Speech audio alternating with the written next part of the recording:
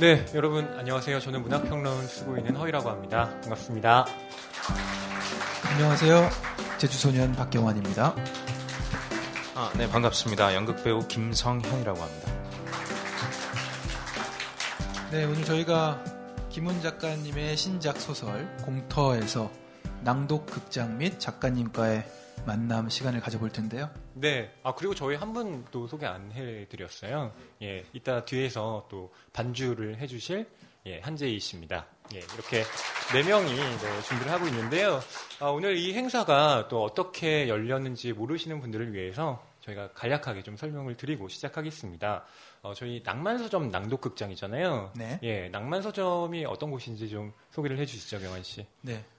여러분이 지금 찾아주신 이곳 맞은편에는 스튜디오가 있어요. 그래서 저희가 매주 모여서 팟캐스트를 만들고 있고 교보문고 소설 전문 팟캐스트로서 팟빵이나 아이튠즈를 통해서 들으실 수가 있습니다. 네.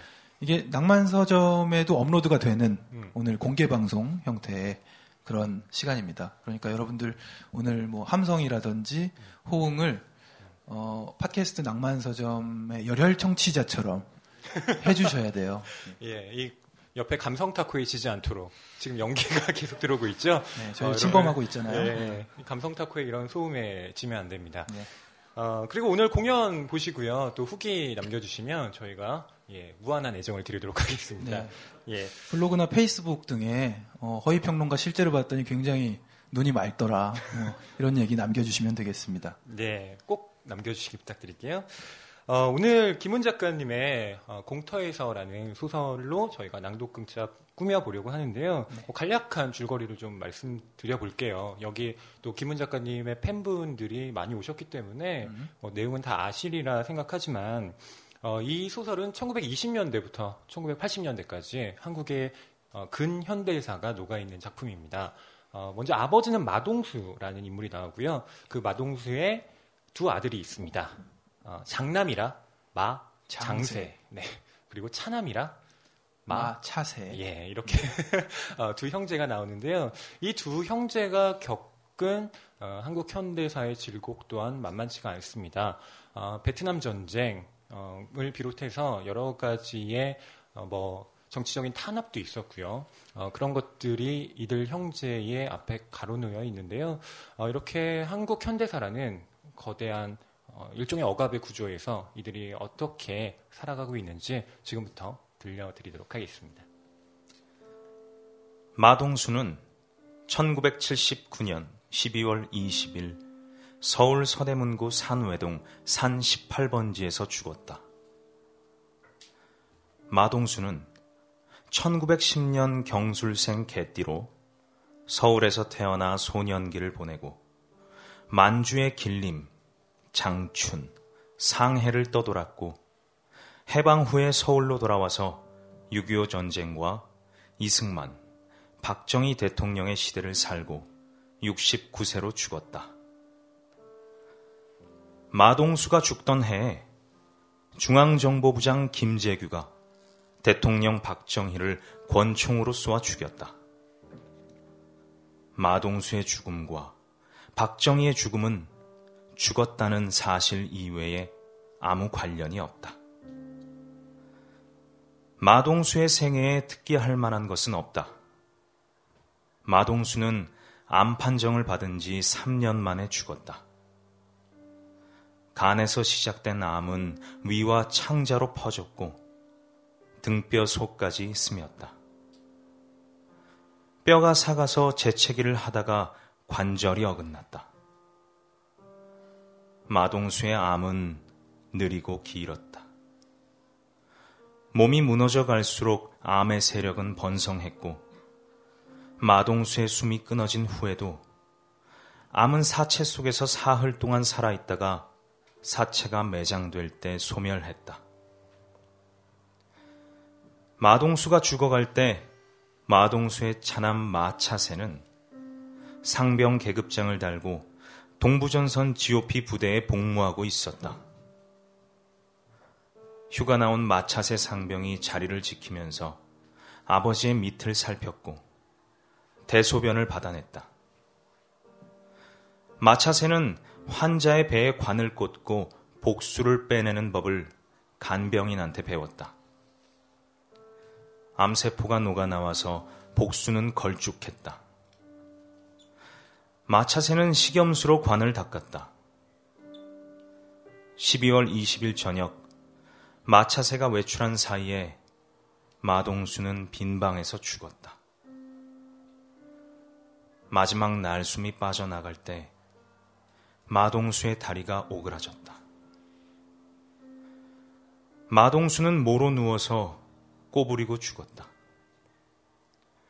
외출해서 돌아와서 안방문을 열었을 때 마차새는 아버지의 꼬부라진 육신을 보고 죽음을 직감했다.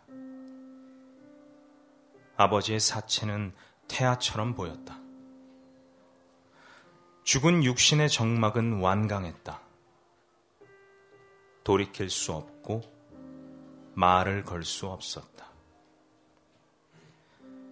마동수의 마지막 의식은 죽음이 이끄는 썰물에 실려서 먼 수평선 너머로 흘러갔다가 다시 밀물에 얹혀서 이승의 해안으로 떠밀려 오기를 3번 거듭했다.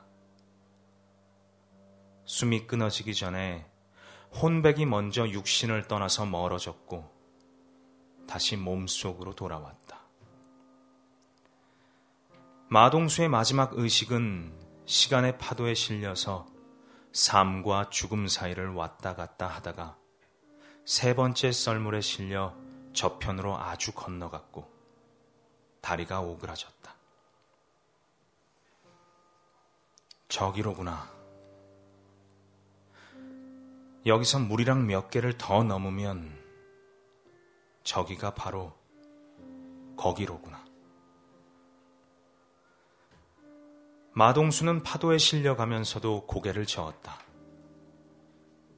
그것은 마동수가 살아온 이승의 모습이기는 했으나 거기에는 사람의 소리, 짐승의 소리, 비바람의 소리도 생겨나지 않아서 풍경은 오직 적막했다.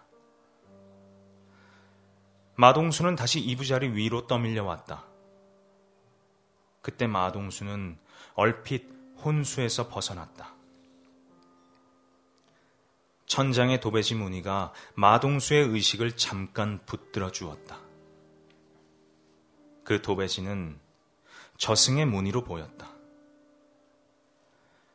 3번째 썰물에 실려서 마동수의 의식은 수평선 너머로 끌려갔고 다리가 꼬부라졌다. 마동수는 죽기 직전에 본 죽음의 세상의 날씨를 아무에게도 말할 수 없었다. 무슨 말을 하려 했는지. 사체는 입을 벌렸고 턱에 침이 말라 있었다. 마동수는 모로 누워서 혼자서 죽었다.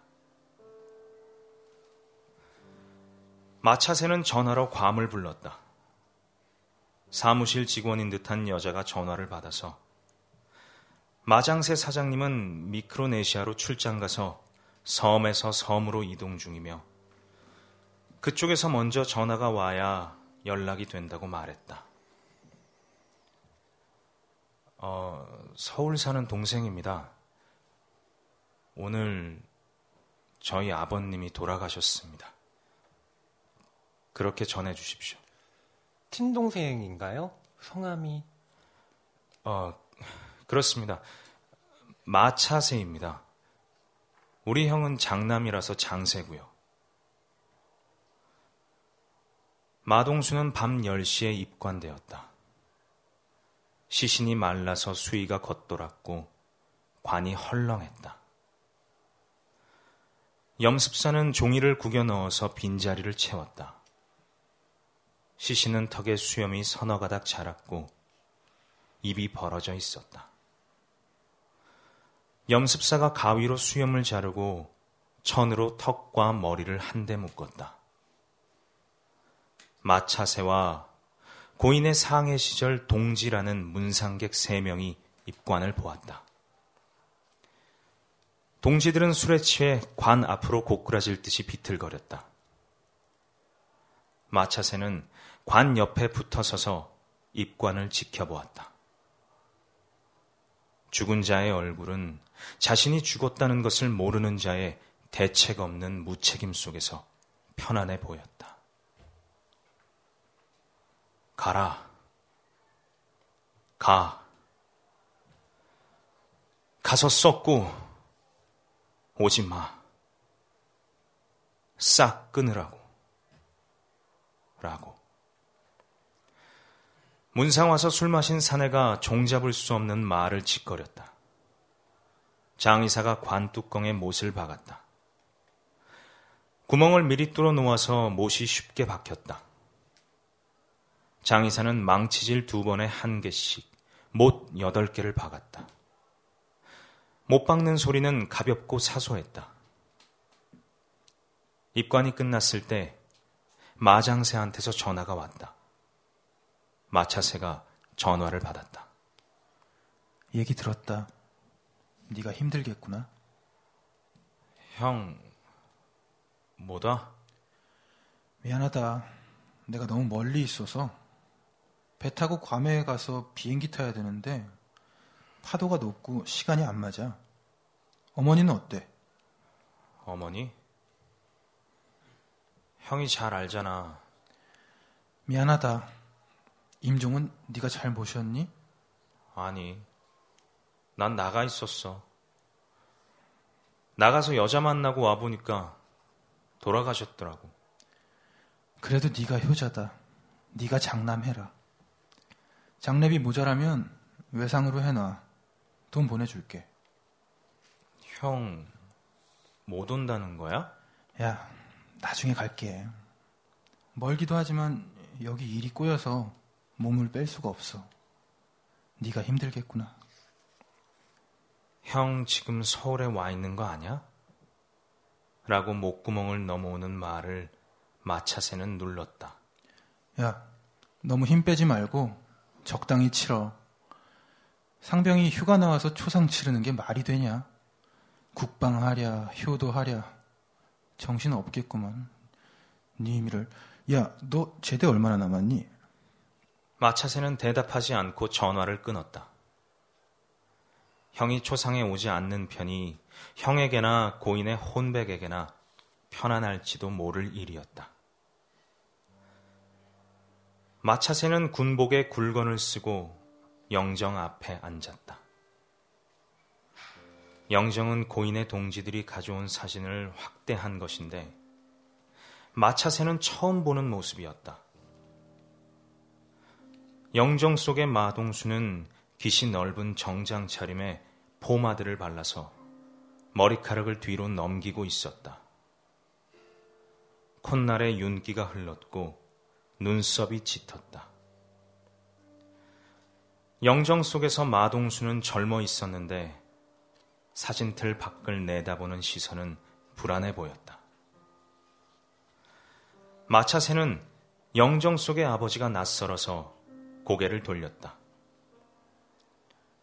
초상에 나타난 사내들은 상해, 여순, 대련, 장춘, 길림을 떠돌던 시절에 살해되었거나 실종된 친구들, 해방 후 소식이 끊어진 친구들, 동지로 위장해서 수많은 동지들을 밀고 하고 자신도 살해당한 배신자들을 이야기했다.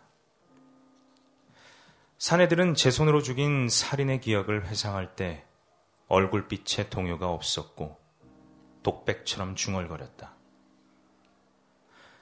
마차새는 병풍 앞에 꿇어앉아서 사내들의 이야기를 들었다.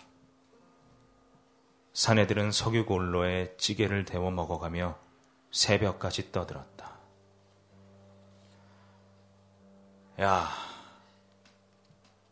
마동수 저놈은 젊었을 때부터 회색이었어. 기회주의자였지. 아나키가 아니었다고. 맞다. 저놈은 노선이 없었어. 저놈은 아나키를 아나키하는 놈이었어. 저놈은 벼랑 끝에 내몰려서 구름에 올라타려는 놈이었지. 저 영정 사진의 표정을 보라고. 딴 데 쳐다보고 있잖아. 이제 되져서 구름에 올라탔겠네. 그래도 저놈이 밀정질 안 한 게 다행이지. 우리들 몰래 했을지 아냐. 밀정지를 해놓고 대놓고 하지는 않을 테니까. 야, 파묻기도 전에 씹지들 마라. 너는 노선이 선명해서 그 지경 됐냐? 자유정에 붙어먹은 것도 노선이냐고. 야! 노선이 밥 먹어주냐? 현실을 봐야지. 넌 그만치 처먹었으면 밥밥 하지마. 네 노선이 밥이란 건 다들 알아. 현실을 봐라. 현실을 보라고. 그만치 고생하고도 고생이 모자라서 눈을 못 뜨냐? 야, 넌 그래서 눈 뜨고 밥을 보는 거야? 관도 그만해. 여기 초상집이야. 상병 달고 나와서 초상 치르는 애를 좀 보라고. 야, 마상병, 이 꼴 봤지? 너 나라 잘 지켜. 말들이 부딪혀서 누가 말하는지 알 수 없었다. 마차새는 굵건 쓴 머리를 병풍에 기대고 졸았다.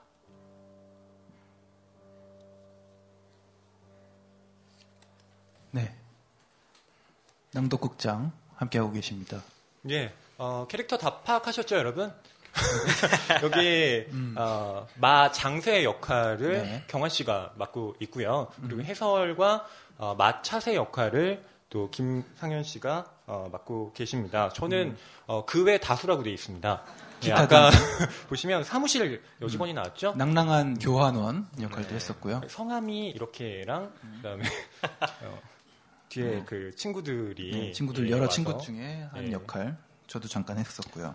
예, 사실은 다음이 이제 고비인데요. 다음이 이제 베트남 씬인데 제가 이제 무선을 주고받는 장면이 있어요. 이거 되게 연기를 잘해야 되는데 약간 대기실에서 계속 연기 연습을 하시더라고요. 오늘 격정적으로 연습을 많이 그러게요. 하셔갖고. 사실 여기는 배우시고 또 여기 가수시고 저는 문학평론가거든요. 근데 두 분은 무대 경험이 워낙 많으시지만 예, 너무 어렵다라는 생각을 했지만 예, 이따 잘 해보도록 잘하실 하겠습니다. 거예요. 이 작품이 지금 저희가 읽은 부분은 마동수가 언제 태어났고 어떤 삶을 살다가 또 죽음을 맞이했는지 그 앞에 요약적으로 제시가 되어 있는데요. 혹시 그 경환 씨는 이 장면에서 어떤 부분이 좀 인상 깊으셨어요? 저는 아버지의 죽은 모습을 마치 태아 같았다고 표현할 때 소름이 돋더라고요. 그렇게 보일 수 있겠구나 싶었어요. 네. 그리고 저는 이 마차새가 지금 상병 휴가를 나와 있는 상태거든요. 그래서 아버지를 돌보고 있는데 잠깐 나중에 아내가 될 박상희를 만나러 가는 사이에 예, 박상희도 제가 연기합니다. 예, 이 박상희를 만나러 가는 사이에 아버님이 예, 돌아가신 거죠. 그렇죠. 그러니까 임종을 못 지키고. 네, 예. 형한테도 그렇게 얘기를 하죠. 잠깐 여자 만나고 왔더니 돌아가셨어. 이렇게 얘기를 하죠. 그렇죠. 그러고 나서 지금 장례를 치르는데 이 아버지의 지인들이 와서 하는 얘기들이 또 아들로서 듣고 있기는 좀 곤란한 지점들이 있더라고요. 성현 씨 어떠셨어요? 저도 사실은 이 인물들 간의 이제 관계에 대해서 조금 생각을 좀 해봤는데 과연 이 형제가 이 대화를 통해서 이 둘의 관계들이 사실은 저는 조금 드러났다라고 생각을 했는데 네네.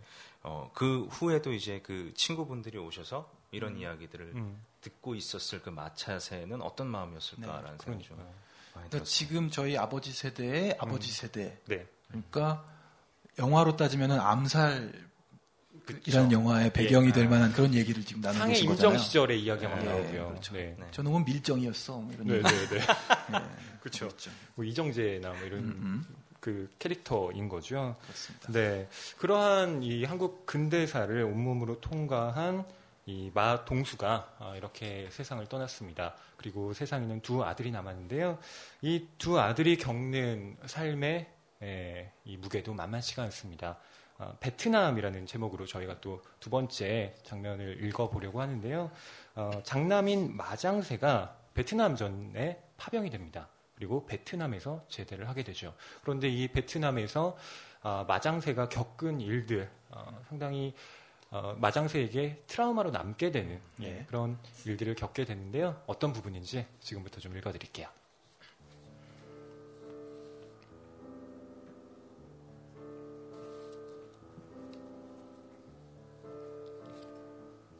마장새는 베트남에서 제대했다. 마장새는 여러 번의 수색작전에서 생還했고 제대하기 3달 전에 5등 무공 훈장을 받았다. 사병으로서는 드문 일이었다. 헬리콥터 4대가 연대 연병장에서 이륙했다. 미군 항공대가 헬리콥터와 조종사를 지원했다. 마장새 병장은 수색 조장으로 3번기에 탑승했다. 대대는 닷새 후에 롱하이 지역 소탕 작전을 시작하려고 중대 1개를 먼저 투입해서 수색 정찰하고 매복 진지를 확보하려는 것이었다. 님이 저길 뛰어내리라고? 상병이 마장새 뒷자리에서 중얼거렸다. 상병의 중얼거림은 엔진 소음에 묻혀서 아무에게도 들리지 않았다. 포개진 연봉이 출렁거려서 조종사는 항공 좌표만으로는 강화지점을 가늠할 수 없었고 육안으로 식별할 수도 없었다. 헬리콥터 편대는 중대장이 탄 1번기를 따라갔다. 1번기가 갈대밭 위에서 고도를 낮추었다. 중대장이 인솔한 10명이 헬기에서 뛰어내렸다. 거기는 갈대밭이 아니라 허리까지 빠지는 늪이었다. 늪은 갈대로 덮여 있었다. 대원들은 두 손으로 소총을 받쳐 올리고 허우적거렸다. 늪 가장자리에서 적들이 사격했다. 적들의 조준은 정확했다. 적들은 실탄을 아껴서 한 발로 한 명을 겨누었다. 대원 8명이 총을 맞고 물 밑으로 가라앉았다. 중대장과 무전병은 늪을 빠져나와 가시덤불 속으로 기어들어갔다. 마장새가 탄 3번기는 1번기에서 700m쯤 남쪽으로 떨어진 개활지로 접근해서 고도를 낮추었다. 대원 7명이 다운자일링으로 착지했다. 3분대 무전병이 1분대 무전병을 호출했다. 1분대, 위치를 말하라. 모른다. 여기가 어디냐? 거기가 너 있는 데 아니냐? 그걸 모른다고? 뭐가 보이냐? 나무가 보인다. 3분대, 거기는 어디냐? 여기? 나 있는데 말이냐? 여기가 어디냐고? 그걸 내가 물었다. 여기도 나무가 보인다, 님이. 1분대 무전병이 악을 썼다. 안 들린다. 감이 멀어진다. 위치를 말하라. 중대장은 끝내 교신되지 않았다. 아군의 착지점은 노출되어 있었고 적들은 미리 매복하고 있었다. 분대들은 착지하자마자 포위되었고 지휘는 작동되지 않았다. 분대들끼리 작전을 연결시킬 수 없었고 진로도 퇴로도 보이지 않았다. 마장새의 분대는 원주민이 벌인 축사 뒤에 매복했다. 분대원 7명 중 4명만 남아있었다. 그중 1명은 왼쪽 겨드랑이를 관통당해서 쓰러져 있었다. 분대에 새로 배속된 상병이었다. 이름은 김정팔, 혈액형 O형, 고향은 서울, 병과는 보병, 파병된 지 6개월 차였다. 무전병이 무전기를 잃어버려서 분대는 고립되었고 마장새는 남은 대원들 중 선임자였다. 총알은 김정팔의 어깨에서 등으로 뚫고 나갔다. 적들은 근접해서 쏘았다. 상처 주변에 화약 연기가 엉겨 있었다. 사출구 쪽 살점이 너덜거렸고 심장이 박동할 때마다 상처가 벌컥거렸다. 매복지 왼쪽은 은폐물 없이 열려 있었다. 마장새는 매복지를 옮겼다. 대원 2명이 판초와 나무 토막으로 들것을 만들어 김정팔을 싣고 관목 숲속으로 달렸다. 김정팔이 실려가면서 말했다. 날 살리려고? 미안하다. 저녁에 바람이 멎고 날이 흐렸다. 벌레 소리가 밀림에 가득 찼고 뱀이 버스럭거렸다. 적들은 아무런 기척도 없었다. 새벽에 비가 내렸다. 마장새는 김정팔의 상처를 판초로 덮어주었다. 김정팔은 끽끽 울었다. 교신이 두절되었으므로 헬기가 다시 와서 철수시켜 주지는 않을 것이었다. 헬기로 날아온 산악을 걸어서 대대까지 돌아갈 수 있을까? 여기는 대체 어디인가? 김정팔의 상처에서 붉은 빗물이 흘렀다. 닷새 후에 마장새는 살아남은 대원 2명과 함께 대대로 귀환했다. 그 닷새 동안의 행적을 마장새는 연대 정보과에서 진술했다. 마장새는 그 진술이 사실인지 아닌지 저 자신도 꿈 얘기를 하는 것 같았다.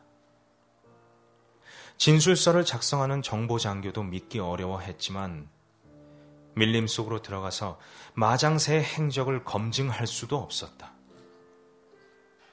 마장새는 살아남은 대원 2를 데리고 매복지를 떠날 때 부상당한 김정팔을 사살했다는 사실은 진술하지 않았다. 마장새는 김정팔이 원주민 축사 뒤에서 벌어진 전투에서 적탄에 관통되었고 그 후 옮겨간 매복진지에서 사망했다고 보고했다. 복수의 진술이 일치했고 정황이 성립되므로 대대장은 김정팔의 죽음을 전사로 처리했고 고립된 상태에서 도보로 밀림을 극복해서 귀환한 마장새의 투혼에 무공훈장을 상신했다. 마장새가 상병 2명을 데리고 매복지를 떠날 때 김정팔은 살아있었다. 비가 그쳤지만 젖은 숲에는 마른 자리가 없었다. 마장새는 김정팔을 바위에 누이고 김정팔의 상처를 햇볕에 말렸다. 헬기가 북쪽으로 날아왔으므로 대대본부는 남쪽일 것이었는데 북쪽을 알 수 없어서 남쪽을 알 수 없었다. 헬기가 돌아간 하늘에는 자취가 없었다. 김정팔을 들것에 싣고 움직인다는 것은 불가능했다. 김정팔이 밀림 속에서 며칠 동안 더 살아있거나 죽거나 아무 차이가 없을 것이라는 생각이 들어서 마장새는 안도했다. 그 안도감이 밀림 속에서 혼자 살아있는 김정팔의 마지막 몇 시간을 생각하는 고통을 밀어내 주었다. 마장새는 2 상병들에게 말했다. 대대본부로 돌아가자. 아니, 걸어서요? 그럼 여기서 죽을래? 그럼 어떡하죠? 넌 어떡하면 좋겠냐? 마찬가지다. 마찬가지야. 김정팔의 숨이 붙어 있거나 끊어지거나 아무 차이 없다. 그런 생각이 피어올라 마장새의 마음을 덮었다. 아무 차이 없을 테지만 밀림 속에서 혼자서 살아있을 김정팔의 목숨을 마장새는 견딜 수 없었다. 짐을 줄여라. 라고 마장새는 상병에게 명령했지만 줄일 짐이 남아있지 않았다. 마장새는 동남쪽에서 세 겹으로 겹치는 능선의 가운데에 솟아있는 봉우리를 지표로 삼아 개활지를 따라 이동할 작정이었지만 그것이 가능할지는 자신도 알 수 없었다. 이부 능선 이상으로는 밀림이 우거져서 진입할 수 없었고 개활지에서 적들을 만나면 죽을 수밖에 없었다. 가자. 라고 마장새가 명령했을 때 상병들은 아직 죽지 않은 김정팔의 일을 묻지 않았다. 부상당해 쓰러져서 산채로 버려지는 것과 어디론지 알 수 없는 길을 찾아 밀림을 헤매는 것은 한쪽은 누워서 죽음을 기다리고 한쪽은 죽을 자리로 걸어가는 차이는 있지만 결국은 마찬가지라는 걸 상병들도 알았고 마장새도 알았다. 10분쯤 갈대를 헤치고 나가다가 마장새가 말했다. 여기서 기다려. 금방 오겠다. 마장새는 온기를 되짚어서 김정팔에게 돌아갔다. 김정팔은 얼굴을 하늘로 향하고 누워서 어깨를 들썩거렸다. 오른쪽 어깨가 터져서 팔이 떨어져 나간 자리가 심장 박동에 따라 벌컥거렸고 거기에 벌레들이 꼬여 있었다. 마장새는 김정팔의 머리에 총구를 들이대고 두 발을 쏘았다. 총알이 머리를 뚫고 나가 바위에 튕겼다. 김정팔의 몸이 뒤틀리면서 바위에서 떨어졌다. 기다리던 상병 둘이 총소리에 놀라 서로 마주보았다.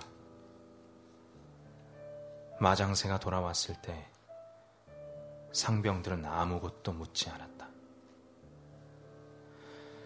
마장새의 귀환으로 대대본부에서 롱하이 지역까지 육로로 이동이 가능하다는 것이 입증되었다. 고립된 상태에서 귀환을 실천한 용기와 그 결과로 새로운 공격 루트를 개척한 것이 마장새의 공적사항이었다. 김정팔의 사체는 서울로 공수되어서 국립묘지에 묻혔다. 훈장 수여식은 연대본부 앞마당에서 열렸다. 인사장교가 공적사항을 낭독하고 연대장이 목에 훈장을 걸어줄 때 마장새는 제대하면 어디로 가야 할 것인지를 생각하고 있었다. 김정팔이 여전히 숨이 끊어지지 않고 밀림 속에서 뒤채이고 있는 것 같기도 했고 서울로 돌아가면 도심의 어느 거리에서 김정팔과 마주할 것 같았다. 한국은 아버지 마동수가 헤매는 나라이고 마장새의 총에 맞아 죽은 김정팔이 훈장을 달고 국립묘지에 묻혀있는 나라였다.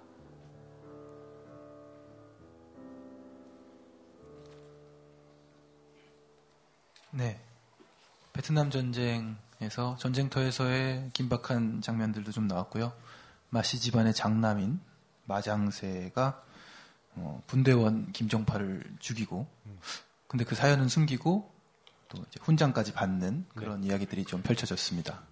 이 마장새 캐릭터에 대한 이야기를 할 때 마장새는 좀 비정하다 뭐 이렇게 생각하시는 분들도 혹시 계실지도 모르겠다는 생각이 드는데요. 성현 씨는 어떠셨나요? 만약 이런 상황이라면 본인이 마장새였다면 어떤 선택을 하셨을 것 같아요? 너무 어렵습니다. 예, 너무 어렵죠. 경환 씨는 어떠셨어요? 네. 직접 쏘셨는데. 그러게요. 제가 쏜 거였죠? 가자. 예. 예. 저는 마장새 이입할 때 가장 힘들었던 건 사실 제가 평소에 욕을 잘 안 해서 자꾸 욕이 나오더라고요. 니미럴. 아까 되게 잘하시던데요? 네. 오늘 이렇게 무대에선 잘 되네요. 근데. 예. 어려운 선택인 것 같아요. 네. 그리고 근데 상병들도 같이 이제 들어주고, 그러니까 분대장도 아니었잖아요, 맨 처음에. 근데 상급자들이 죽다 보니까 마장새가 분대장 역할이 된 건데 거기서 자신이 선택할 수 있는 건 그거밖에 없었던 거고. 근데 그 남은 이제 대원들하고도 사실 이제 이야기를 나누진 않았지만 다 교감하고 있었던 것 같아요. 그렇죠. 또 총소리만 듣고도 사실은.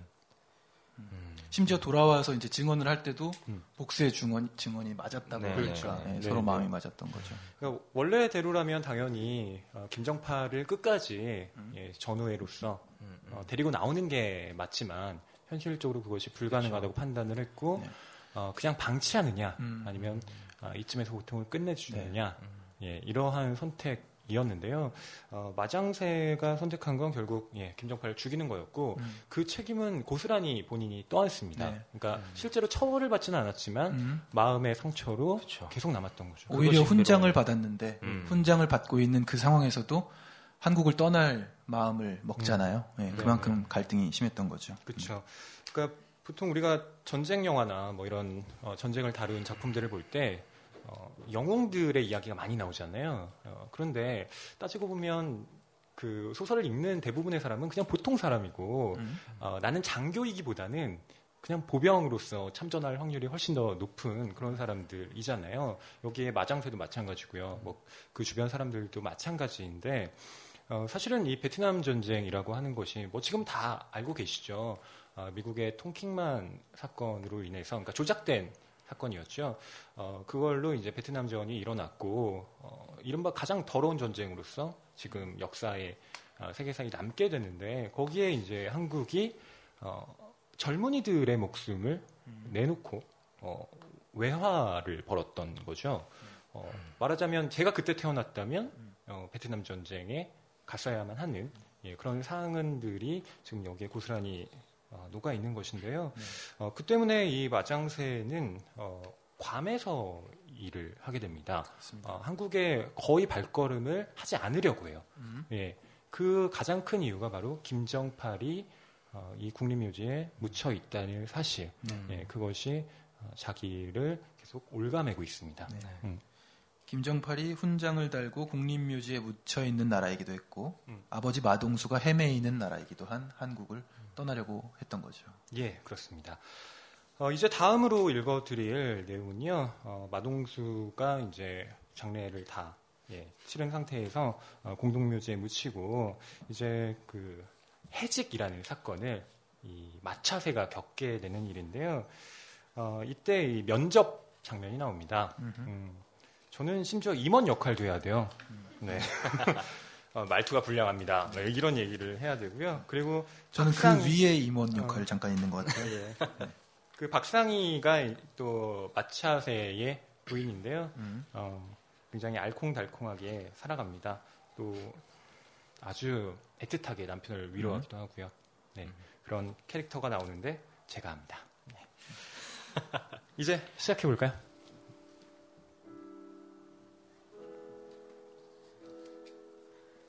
마동수는 6평짜리 공동묘지에 묻혔다. 1945년 이후 상해나 만주에서 돌아온 망명자들 중 몇 명이 묘지 동남쪽에 함께 묻혀 있었다. 마동수의 동지들이 거기에 묻을 것을 요구했다. 그 묘역 한복판에 어린애만한 시멘트 비석이 서 있었고 거기에 권력 없는 세상이라는 글씨가 새겨져 있었다. 글씨는 풍화되어서 흐릿했다. 권력 없는 세상의 맨 아래쪽에 6평짜리 빈자리가 있었다. 마차새는 6평이 너무 커서 4평만 쓰려고 했으나 묘지관리사무소는 땅을 잘라주지 않았다. 매장이 끝난 후 마차새는 묘지 6평 값의 일부만을 현금으로 지불하고 나머지는 20개월 할부로 갚겠다고 묘지 사무장에게 말했다. 사무장은 난색을 보였다. 아니, 부모를 할부로 모시는 사람도 있어? 없어서 그럽니다. 없다면 어떡하라는 거예요? 사무장은 군복에 상병 계급장을 붙인 상주와 문상객들의 초라한 몰골로 봐서 돈 나올 구멍이 없으리라는 것을 알았다. 사무소장은 미납금에 연리 20%를 붙여서 18개월 할부로 계약서를 써주었다. 마차새는 주간경제잡지 기자로 3개월 근무하고 실직했다. 대통령이 부하의 총에 맞아 죽고 그 사건을 수사하는 군인이 최고 권력의 자리에 올랐다. 세상에 어지러운 말이 너무 많고 말이 말을 불러들여서 난세의 혼란이 계속되므로 난세를 치세로 바꾸어 가지런히 하려면 말을 줄여야 하고 그러기 위해서 신문 잡지를 없애든지 여러 개를 하나로 합쳐야 한다는 것이 권력의 방침이었다. 마차새가 근무하던 주간경제 잡지사는 다른 월간 잡지사와 합쳐졌고 양쪽에서 직원들의 절반이 해고되었다. 해고자들한테 미리 사표를 받아서 해고는 의원 면직의 형식을 갖추었다. 해고되는 사람과 고용이 유지되는 사람들의 명단도 권력 쪽에서 내려왔다. 마차새는 회사 고위층에 와닿은 권력의 작용이 어떠한 것인지를 알지 못했다. 회사는 시대의 요청에 따른 것이라고 해고 사유를 설명했다. 해고자 명단은 A4 용지 한 장에 인쇄되어서 회사 게시판에 붙었다. 해고 날짜는 일주일 뒤지만 내일부터 출근하지 않아도 좋다. 퇴직금 이외에 위로금으로 한 달치 월급을 더 주겠다는 말이 쓰여 있었다. 그날 저녁에 해고자들은 조용히 개인용품을 챙겨서 집으로 돌아갔다. 여느 날의 퇴근 때와 같았다. 해고되지 않은 사람들도 제 시간에 퇴근해서 돌아갔다. 회식은 없었다. 해고되던 날 저녁에 회사는 조용했다. 결혼한 첫 해였고 입사한 지 3개월이 지났었다. 2달치 월급을 퇴직금으로, 한 달치 월급을 위로금으로 받았다. 해고되던 달에 마차새는 회사에서 받은 퇴직금으로 아버지 묘지값 할부 18개월치를 한 번에 완납했고, 묘지 관리사무소는 마차새의 명의로 된 양도 증서를 보내왔다. 막막하지? 그림 시작할 때 빈종이처럼 좀 더 견뎌. 세탁기 돌려서 빨래 널어줘. 아침에 출근하면서 박상희는 그렇게 말했다. 실적의 날들은 막막했고 시간은 그 막막함으로 꽉 차 있었다. 초중고가 방학하는 여름에 박상희는 오전에 미술학원으로 출근했다. 오후에 마차새는 입사 지원 서류를 접수시킨 회사들을 찾아다니며 면접을 했다. 회사들은 대체로 대학 졸업 이상의 학력을 요구했다. 학력 조건이 헐겁다는 회사들도 막상 대학 졸업 증서가 없는 지원자들은 B급으로 분류했다. 마차새의 직장 생활 3개월을 의미 있는 경력으로 인정해주는 회사는 없었다. 면접장에는 흔히 회사 대표가 가운데, 임원들이 양옆에 앉아 있었다. 마차새 씨는 왜 학업을 중단했습니까? 세 번째로 찾아간 광고회사 대표는 그렇게 물었다. 채용 여부를 결정하는데 학업을 중단한 사유를 왜 알아야 하는 것인지를 이 마차새는 물어보지 못했다. 돈이 없어서입니다. 라고 대답했다. 회사 대표는 옆자리에 앉은 이사에게 몸을 기울이고 낮은 목소리로 말했다. 이런 애를 어떻게 판단하나? 말투가 불량합니다. 저항기가 있군요. C급입니다. 이사가 마차새에게 말했다. 돌아가시오. 채용될 경우에는 일주일 안에 연락하겠소. 연락은 오지 않았다. 마차새는 7개 회사에서 7번 떨어졌다. 7번째 떨어지고 집으로 돌아온 날 저녁에 마장새한테서 전화가 걸려왔다. 목소리가 술에 취해 있었다. 야, 너 잘렸다면서?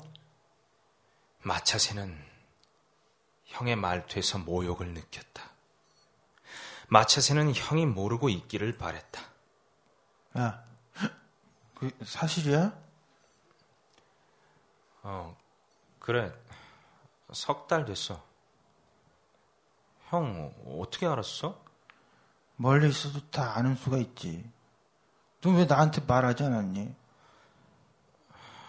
형이 그런 거 알고 싶어 하지 않으니까 말해봐야 뭐 하겠어. 너도 나 닮아가는구나. 야, 좋은 걸 닮아라. 근데 너 왜 잘렸니? 모르겠어. 시대의 요청이래. 모른다고? 그게 말이 되냐? 님이. 너 거기서 살다가 늘 그 꼴로 당한다. 한참 더 당해야 될 거야. 야, 돈 좀 보내줄까? 어느 쪽에서 먼저 끊었는지 모르게 전화가 끊어졌다. 동생의 실직을 확인하려는 것인지, 멀리 떨어져서 안전하게 자리 잡은 자신의 성공을 자랑하려는 것인지, 마차새는 형이 전화를 걸어온 의도를 알 수가 없었다. 돈 좀 보내줄까? 로 통화는 끝났었다. 마차새는 형이 아마도 소에게 돈을 보내줄 것이라고 생각했다. 그것이 마장새가 가족들에게 서울을 향해 말을 거는 방식이었다. 마차새가 형과 통화한 날 저녁에 박상희가 말했다. 당신 아까 형 전화 받고 마음 상했지? 어떻게 알았지? 느낌이 그랬어. 형이 뭐래? 내가 잘린 걸 형이 알았어. 여기서 살면 늘 그렇게 당하게 되어 있다고 그러더군. 돈을 보내줄 것처럼 말했어. 보내준다는 거야? 얼마를? 그건 확실히 말 안 했어. 그럼 왜 돈 얘기를 꺼냈지? 그러게 말이야. 당신 속상했겠구나. 늘 그랬잖아. 형 전화를 받고 나니까 돌아가신 아버지가 생각이 나는군. 갑자기 아버지는 왜? 아버지는 거점이 없었어. 발 디딜 곳 말이야.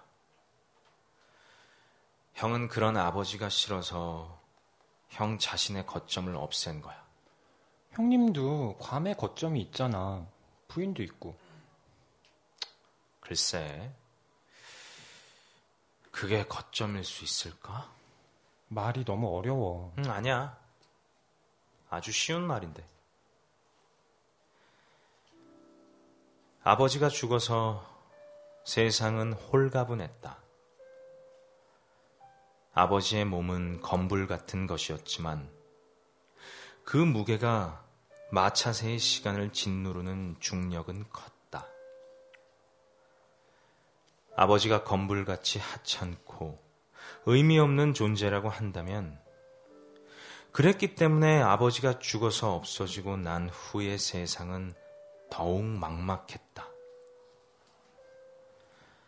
마차새는 그런 막막함에 쫓기듯이 결혼을 서둘렀고 박상희는 마차새의 조바심을 짐작하고 있었다.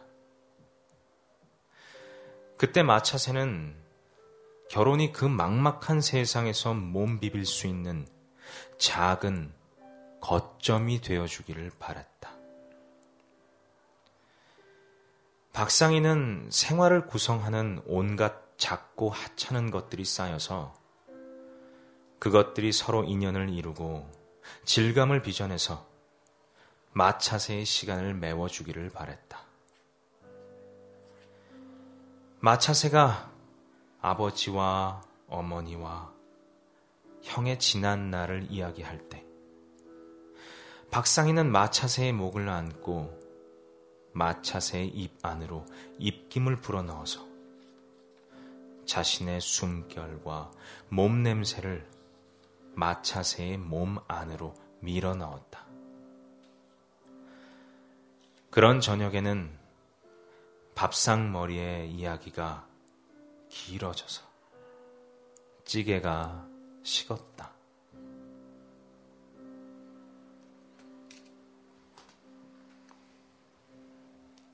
네. 주인공 마차새가 실직을 했고 또 면접도 여러 군데 봤지만 떨어지는 등 그런 이야기들이 좀 나왔습니다. 예, 정말 당신 속상하겠구나. 이렇게 네. 제가 주로 굉장히 다소곳한 네. 여성 캐릭터나 막막하지? 낭낭한 여성 목소리를 주로 맡고 계세요. 네. 네.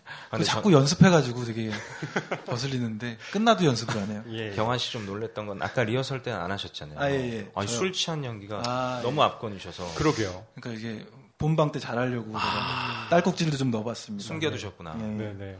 저는 경환 씨의 그 야. 이거 이게 첫 대사에서 조금 이렇게 혀를 풀린 걸 했는데 못 알아들으시는 것 같길래 좀 더 풀었어요. 모욕을 느꼈습니다. 그렇죠. 네. 굉장한 모욕감이 저한테도 느껴졌는데. 돈 보내줄까?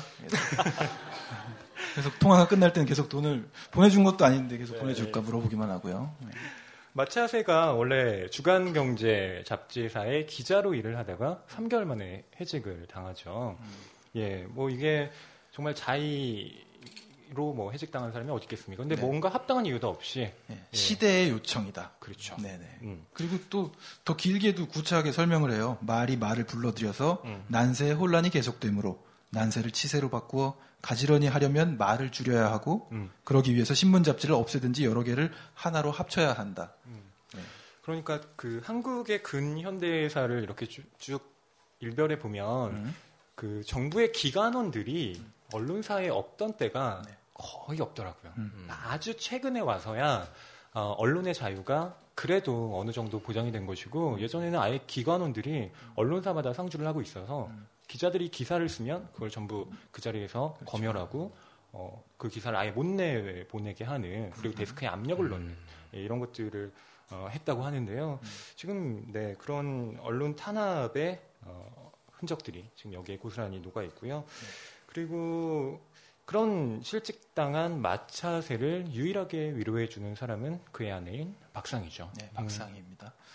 박상희와의 장면이 아까 첫 장면에서도 조금은 생략이 됐는데 이제 데이트 하던 장면 나오잖아요. 예. 책에는. 예. 그때부터 굉장히 매력적인 여성인데 결혼 후에도 이렇게 다소곳하고 계속 정말 FM의 어떤 위로를 건네는. 먼저 출근하면서도 이렇게 얘기하잖아요. 그림 그릴 때 도화지처럼 막막하지? 조금만 기다려. 원래 그림 그리던 사람이었고요. 네. 근데 그래도 할 건 다 시키고 갑니다. 네네. 세탁기 돌려서 빨래 널어줘. 안 널어놓으면 큰일 나죠. 그럼 됐습니다. 그리고 이 형과의 전화 통화가 이어지는데 형은 무슨 일이 있는지 만취를 한 상태고요. 동생의 실직에 대해서 이렇게 약간 빈정거리는 투로 이야기하지만 형도 왜 마음이 아프지 않겠어요. 그리고 나름대로 걱정을 하고 있어요. 츤데레라고 하죠. 그리고 형제 사이가 저는 형은 없어서 잘 모르겠는데 좀 굉장히 어색하다고 하더라고요. 형이랑 같이 있으면 무슨 얘기해야 될지 잘 모르겠다고. 어렸을 때는 뭐 티격태격 싸우기도 하지만 커서는 형이랑 같이 있는 것 자체가 혹은 동생이랑 같이 있는 것 자체가 부담스럽다고. 거기 아버지까지 3명이 집안에 친해지길 3명이 있으면 그렇게 막 어색한 분위기가 감돈다 그러던데 혹시 뭐 그런 형제분들 저도 형제가 없어서. 저도 여동생이라. 지금 여기는 경험이 없겠군요. 혹시 여기 앉아 계신 분들 중에서는 또 그런 공감하셨을 수도 있겠습니다. 그럴 것 같아요. 그리고 박상희와 마차세는 나중에 딸을 낳게 되는데요. 눈이에요, 이름이 눈이. 마눈이. 네. 이 눈이가 80년대생입니다. 그렇습니다. 예. 그리고 믿기지 않으시겠지만 저희가 80년대생입니다. 그렇죠. 이미 여기에 나오는 가장 파릇파릇한 캐릭터가 현실에서는 이렇게 된 거죠. 그렇죠. 맞아요. 이따 김은 작가님 모실 텐데 저희가 눈이에요 이렇게 얘기했을 때 눈이가 이렇게 컸어요. 실망을 크게 하실 것 같은데요. 이제 봄이라는 챕터가 마지막으로 남았는데요. 이 장면 읽고 김은 작가님 모시도록 하겠습니다. 마지막 장면 힘내서 가보죠.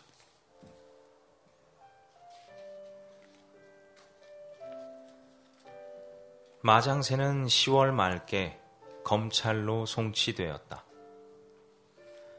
면회자가 왔다는 통고를 받았을 때 마장새는 마차새가 온 것을 직감했다. 가족 이외에는 면회가 허락되지 않았는데 서울에 피부치는 마차새뿐이었다. 마차새는 먼저 면회석에 앉아서 마장새를 기다렸다. 마장새는 감방 복도 모퉁이를 돌아서 다가왔다.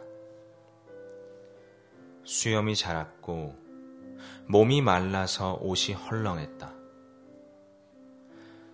걸음걸이가 끌리는 듯 했고 나이보다 한참 늙어 보였다. 마차새는 멀리서 아버지가 다가오는 듯한 환영을 느꼈다.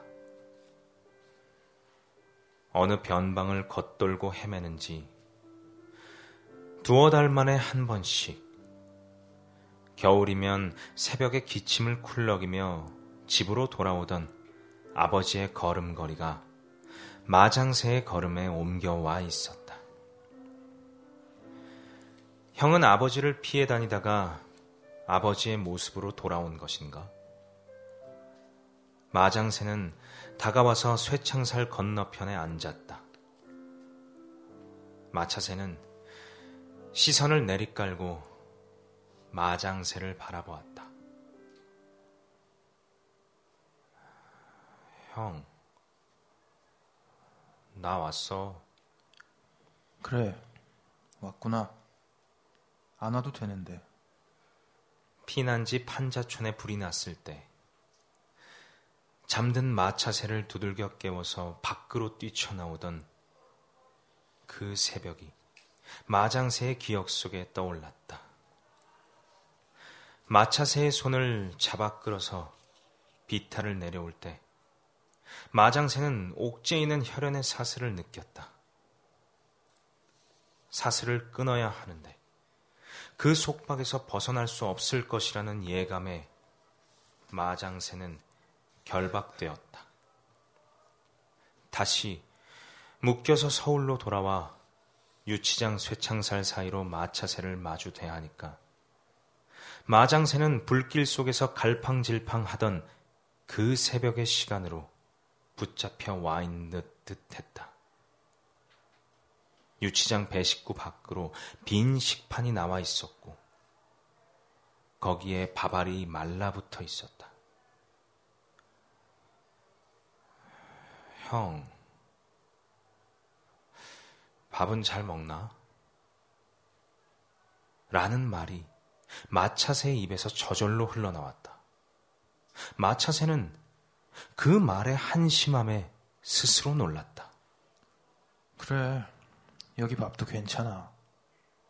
마차새는 마장새의 말이 한심해서 또 놀랐다. 형, 오장춘이 죽었다. 자살했어. 그랬구나. 마장새의 눈이 긴장했다. 마장새가 물었다. 언제 죽었니? 잡히기 전에? 도망다니다가 자살했어. 나하고 오장춘이 군대 생활하던 동부전선 쪽에 가서 죽었어. 마장새가 길고 조용한 숨을 내쉬었다. 오장춘이 경찰에 잡히기 전에 죽었다면 혐의의 연결고리가 끊어지니까 사건은 마장새에게 유리하게 전개될 것이었다. 마장새가 묻어난 목소리로 물었다. 왜 그 전방으로 가서 죽었대?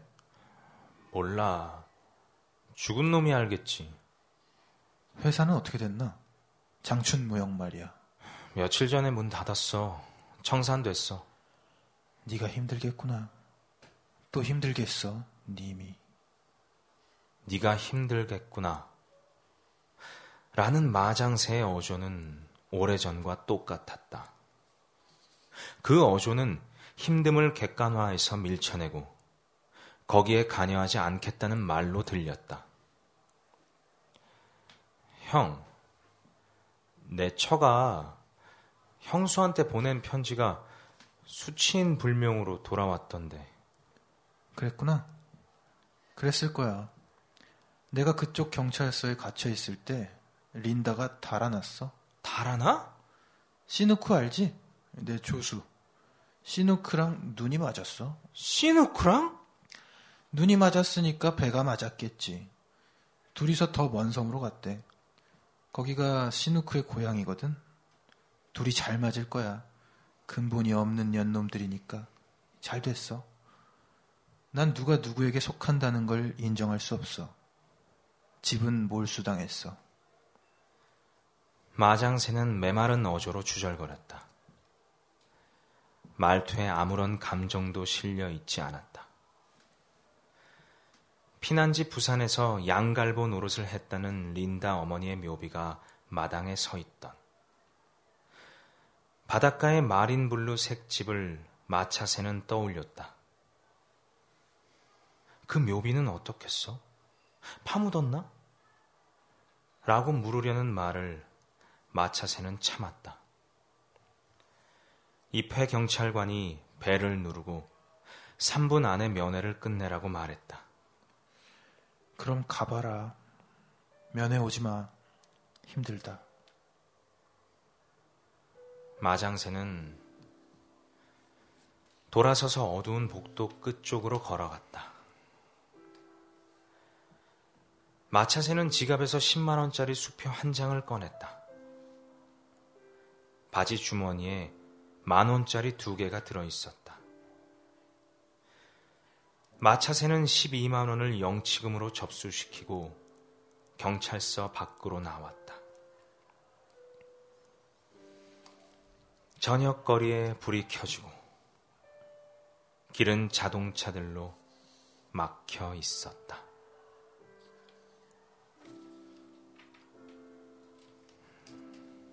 네, 저희가 들려드리는 낭독극장의 마지막 장면 봄이었습니다. 네. 마장새가 웬일인지 유치장에 갇혀 있네요. 네. 이 마장새가 괌에서 여러 가지 일들을 하는데요. 근데 이게 합법적인 일은 아니었고요. 그다지 건전하지 않은 일들을 했던 그러니까 거죠. 제대로 했으면 괜찮았을 일들을 좀 이익을 위해서 나쁜 일을 좀 저질렀습니다. 그것이 이 마차새의 군대에 함께 있었던 그 오장춘이라는 사람과 또 엮이게 되면서 오장춘은 그 무역회사를 세우고 또 잘 나가게 되는데 지금 읽은 장면에서는 그들이 함께 다 몰락을 했고 오장춘은 지금 자기가 군생활을 했던 그곳에서 자살을 했죠. 그렇습니다. 그리고 마장새는 유치장에 갇혀 있고 또 괌에 있을 때 아내는 달아났고 조수와 눈이 맞아서 달아났다. 이런 얘기도 나옵니다. 네, 그렇습니다. 전체적으로 인물들이 마차새와 박상희, 눈이를 제외한다면 상대적으로 좀 비극이라고 할 수 있는 좀 마지막 운명을 맡고 있는데요. 성현 씨는 마차새의 입장으로 지금 이 작품을 쭉 읽으신 거잖아요. 네. 어떠셨나요? 전체적으로 느낌이?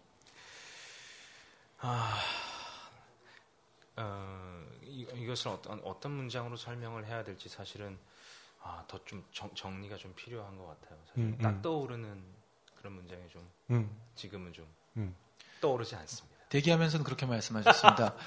길다. 내 분량 너무 많다. 이렇게 해설까지 저희가 해설도 맡으시고 맡겼거든요. 주인공도 하시고. 솔직한 말씀을 또 여기서 해주셔서 감사합니다. 할 말 없을 땐 솔직하게 하는 거예요. 네. 아니 근데 좋았습니다. 네네. 글쎄 나중에 이 마장새와 마차새는 또 어떻게 될까요? 또 지금 만약 뭐 이 현대를 살아가고 있다면 또 이런저런 자리에 요즘 같은 자리에 또 등장했을까요? 뭐 요즘에 이따가 작가님 모시고도 얘기를 나누겠지만 이렇게 표지에 여러분들 자세히 보셨나요? 말이 있습니다. 그리고 마씨 집안의 이야기죠. 무슨 얘기하고 싶으신 거예요? 설마 제가 아까 얘기해 주셨던 얘기잖아요. 전 다 힌트를 받아서 하는 얘기인데 그러니까 늙은 말을 그러니까 우리 눈이가 어린이 대공원에 놀러 갔을 때도 늙은 말을 타는 그런 장면 나오잖아요. 오늘 낭독해드리진 못했지만 우리 아버지들의 어떤 고단한 모습 늙은 말에 빗대서 표지에까지도 이렇게 들어가 있지 않았나. 또 마씨 집안의 이야기이기도 하고요. 네네. 그런 얘기가 하고 싶었습니다. 원래 이 얘기 아니었던 것 같은데. 네. 그 얘기 맞았고요. 이 표지에 적혀 있는 이 말을 제가 인터뷰에서 봤을 때는 사실 좀 더 왜소하고 좀 비루하게 그렸으면 하고 바라셨대요. 아하. 그게 이 말의 이미지랑 더 맞으니까. 그러네요. 그래서 이게 이제 다음 회가 나오면 다음 판이 나오면 이걸 좀 수정하겠다라고 하더라고요. 출판사에서. 초판과 그 다음 판이 뭐 다르군요. 버전이. 말의 이 야윈에 대해서 좀 하긴 좀 야위진 않았어요. 좀 힘차네요. 그렇죠. 저희가 공터에서 이렇게 낭독극장으로 꾸며서 여러분께 들려드렸는데요. 또 눈으로 읽으셨을 때랑 느낌이 다르셨을 것 같습니다. 네. 이렇게 소리로 듣는다는 게 사실 소리로 들으면서 또 머리로 연상이 되잖아요. 물론 여자 캐릭터는 여러분이 상상하셨던 그런 사람은 아니었지만 정확했어요. 굉장히 다소곳하고. 알겠습니다. 네. 성현 씨 오늘 이제 들어가시는데 네. 오신 소감 한 말씀 부탁드릴게요. 또 지난번에 그 이기호 작가님 편에 이어서 이렇게 또 이 공터에서를 함께 또 할 수 있어서 너무 영광스러운 자리에 또 불러주셔서 너무 감사하고 오늘은 더 편안한 마음으로 사실 이렇게 전달하는 데 있어서 좀 중점을 뒀는데 그것들이 이제 관객분들한테 잘 전달이 되었는지가 또 사실 궁금하고 또 한편으로 작가님이 또 계시다니까 나 그 캐릭터 그렇게 안 썼는데 라는 또 혹시나 그런 마음에 약간의 긴장감도 있었고 하여튼 너무 재밌게 오늘 이 시간 잘 보낸 것 같아서 감사드립니다. 예, 네. 김성현 씨께 박수 부탁드리겠습니다. 고맙습니다. 예, 이제 김문 작가님 모시려고 하는데요. 네. 지금 준비를 하고 계신 것으로 알고 있습니다. 저희 잠깐 그 모시기 전에 김문 작가님 소개를 경환 씨가 좀 해드릴게요. 네. 시작할 때도 말씀드렸지만 낭만서점은 소설 전문 팟캐스트입니다. 그래서 낭만서점 팟캐스트를 녹음할 때도 작가 소개는 늘 제가 하고 있습니다. 자, 저자 김훈은 1948년 서울에서 태어났고요. 신문사 퇴사 후에 전업 소설가로 살아왔습니다. 지은 책으로는 장편 소설 빗살무늬 토기의 추억, 칼의 노래, 현의 노래, 개, 내 젊은 날의 숲, 공무도화, 남한산성, 흑산, 소설집으로는요 강산무진이 있고요. 에세이, 내가 읽은 책과 세상, 풍경과 상처, 자전거 여행, 그리고 문학기행 1, 2, 공저입니다. 이 등등이 있고 칼의 노래는 드라마로 제작됐고요. 현의 노래는 국악극으로 공연됐습니다.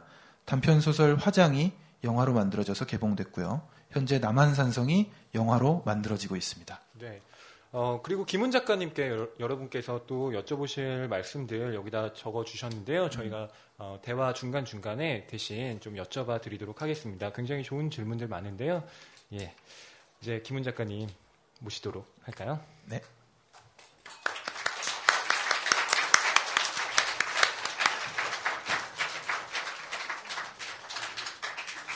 예. 네, 김훈 작가님이 앞에서 등장하셨습니다. 여러분 사진 찍을 시간 잠깐 드릴게요. 그리고 그 작가님 마이크 좀 가까이 해주실까요? 그리고요, 약간 막간을 이용해서 말씀드리면 김훈 작가님의 공터에서 지금 뒤에서 판매하고 있거든요. 혹시 책 안 챙겨오신 분들 뒤에서 바로 구입하시고 이따가 사인 받으시면 됩니다. 사인회도 진행이 되니까요. 여러분 이렇게 사진을 찍고 싶으셨군요. 여기 요거를 누르고 계셨구나. 네, 김훈 작가님 지금 사진 찍고 계신 관객 여러분께 인사 말씀 부탁드리겠습니다. 네, 좀 내 얼굴을 이렇게 찍어서 뭐 하려고 그러세요? 다 찍으셨나요, 여러분? 네. 예, 다 잦아든 것 같습니다. 예. 이제 시작하죠. 오늘 공터에서 이렇게 저희가 낭독극장으로도 만들어서 들려드렸는데 직접 쓰신 소설을 이렇게 변변찮은 실력이지만 캐릭터도 연기하고 해서 들려드렸는데 좀 어떻게 들으셨나요? 저는 내가 쓴 그 책을 열어보질 않거든요. 한 번도 떠들어 본 적이 없어요. 근데 오늘 그 여러분들이 책을 읽어주시니까 뒤에서 들었는데 몸이 막 근질근질하고 이렇게 뭔가 스멀스멀한 느낌이 들었어요. 예. 그리고 그 음성이 글을 증폭시켜가지고 더 이렇게 글을 읽으면 이렇게 머릿속에 이렇게 영상이 떠오르잖아요. 그것을 더 구체적으로 육화해서 현실화시키는 느낌을 받았습니다. 고맙습니다. 그래도 걱정했던 것과는 다르게 긍정적인 얘기를 해주셨는데 네, 예. 우리 성현 씨 한참 낭독하고 가신 분은 내가 그렇게 해석하면 안 되는데 그렇게 이런 말씀하실까봐 걱정을 했는데. 예. 그렇죠. 아마 작가님의 그 스멀스멀한 느낌의 가장 큰 비중은 저였던 것 같습니다. 예, 반성하고 있고요. 김은 작가님의 그 작가 소개 혹시 여러분 책 열어보시면 보셨나요? 굉장히 인상적입니다. 1948년 서울 출생, 2000년까지 여러 직장을 전전.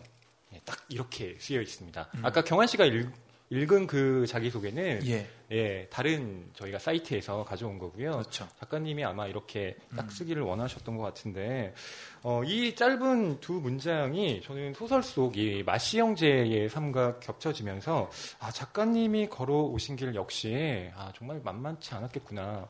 어떻게 보면 이 마씨 형제가 걸어온 삶을 작가님이 또 고스란히 걸어오신 거기도 한데요. 작가님이 이렇게 계속 버티면서 살아오셨던 그런 삶의 동력이 뭐였을까? 이런 것도 좀 여쭤보고 싶었습니다. 그 책에다 쓴 양력은 그걸 더 줄이고 싶었는데 줄일 방도가 없었어요. 더 이상 줄이면은 뭐 문장이 성립이 안 되니까 양력을 쓰다 보니까 뭐 내세울 만한 것도 없고 그래서 내 친구들하고 야 이걸 어떻게 더 줄였으면 되겠냐고 물어봤더니 그건 줄일 수가 없다. 더 넓게 뭐가 있냐? 넓게 없다. 그랬더니, 그러면 육군 병장 제대 이걸 넣으면 어떻겠냐. 그래서, 야, 그거는 뭐 누구나 다 제대하는 건데, 그걸 구태가 거기다 넣을 필요가 있냐. 그래서 그렇게 됐어요. 그리고 그 이상은 뭐 나의 생애에서 특기할 만한 것이 없습니다. 그리고 내가 뭐 지금까지 어떻게 살아왔느냐 이런 얘기를 물어보시는데, 나는 무슨, 나에게 미리 설정된 목표는 없었어요. 나는 그냥 하루하루 꾸역꾸역 살다 보니까 여기까지 온 것이죠. 내가 무슨 소설가가 돼서 책을 쓰고 이름을 후세에 남기겠다. 그런 낭만적이고 그렇게 로맨틱하고 그렇게 환상적인 목표를 나는 가지고 있지 않았어요. 지금도 그런 목표를 가지고 있지 않습니다. 그리고 매일 하루하루를 꾸역꾸역 그 노동과 피로와 또 휴식을 거듭하면서 하루하루를 살아가는 것이죠. 그것이 내 삶을 이끄는 힘입니다. 그러니까 무슨 원대한 목표, 멀리서 뭐 깜빡거리는 희망의 등대 그런 거 없어요. 응? 없어. 우리를 인도해주는 뭐 고상한 목표 이런 게 없어요. 난 정말 앞으로도 없을 겁니다. 그냥 매일매일 살 뿐이에요. 그날. 그런 점에서 저희 낭만서점. 프로그램 이름이 낭만서점인데요. 뜨끔한데요. 네. 뭐 작가님의 집필시를 뭐 인터뷰한 여러 가지 기사들이 있는데 거기에 보면 그 작가님께서 직접 쓰신 것 같은데 닦고 조이고 기름치자라는 문구가 적혀 있다고 하던데요. 신병교육대 때 이제 막사에 써있던 그런 그렇죠. 저는 수성부를 나왔거든요. 그래서 운전병이어서 닦고 조이고 기름치자죠. 그렇죠. 거기에 늘 붙어있던 구호라서. 네. 근데 나는 보병인데 예. 우리 부대 막사에도 닦고 조이고 기름치자라고 써져 있었어요. 그러니까 너의 소총을 매일 닦고 조이고 기름쳐서 항상 쏠 수 있는 상태로 유지하라는 뜻이었죠. 그래서 난 그 말을 이제 내 칠판에다 써붙이고 평생 그걸 써붙여놨어요. 닦고 조이고 기름치자. 딴 친구들이 와서 이게 무슨 공장이냐? 근데 그것은 참 그 진실한 말이죠. 닦고 조이고 기름치자. 나는 그 학교 가면 교훈이라는 게 있잖아요. 그럼 이렇게 무슨 뭐 정의 뭐 이런 거, 진리 뭐 이런 거 써붙이지 말고 그냥 닦고 조이고 기름치자라고 했으면 참 좋겠다는 생각이 들었어요. 예.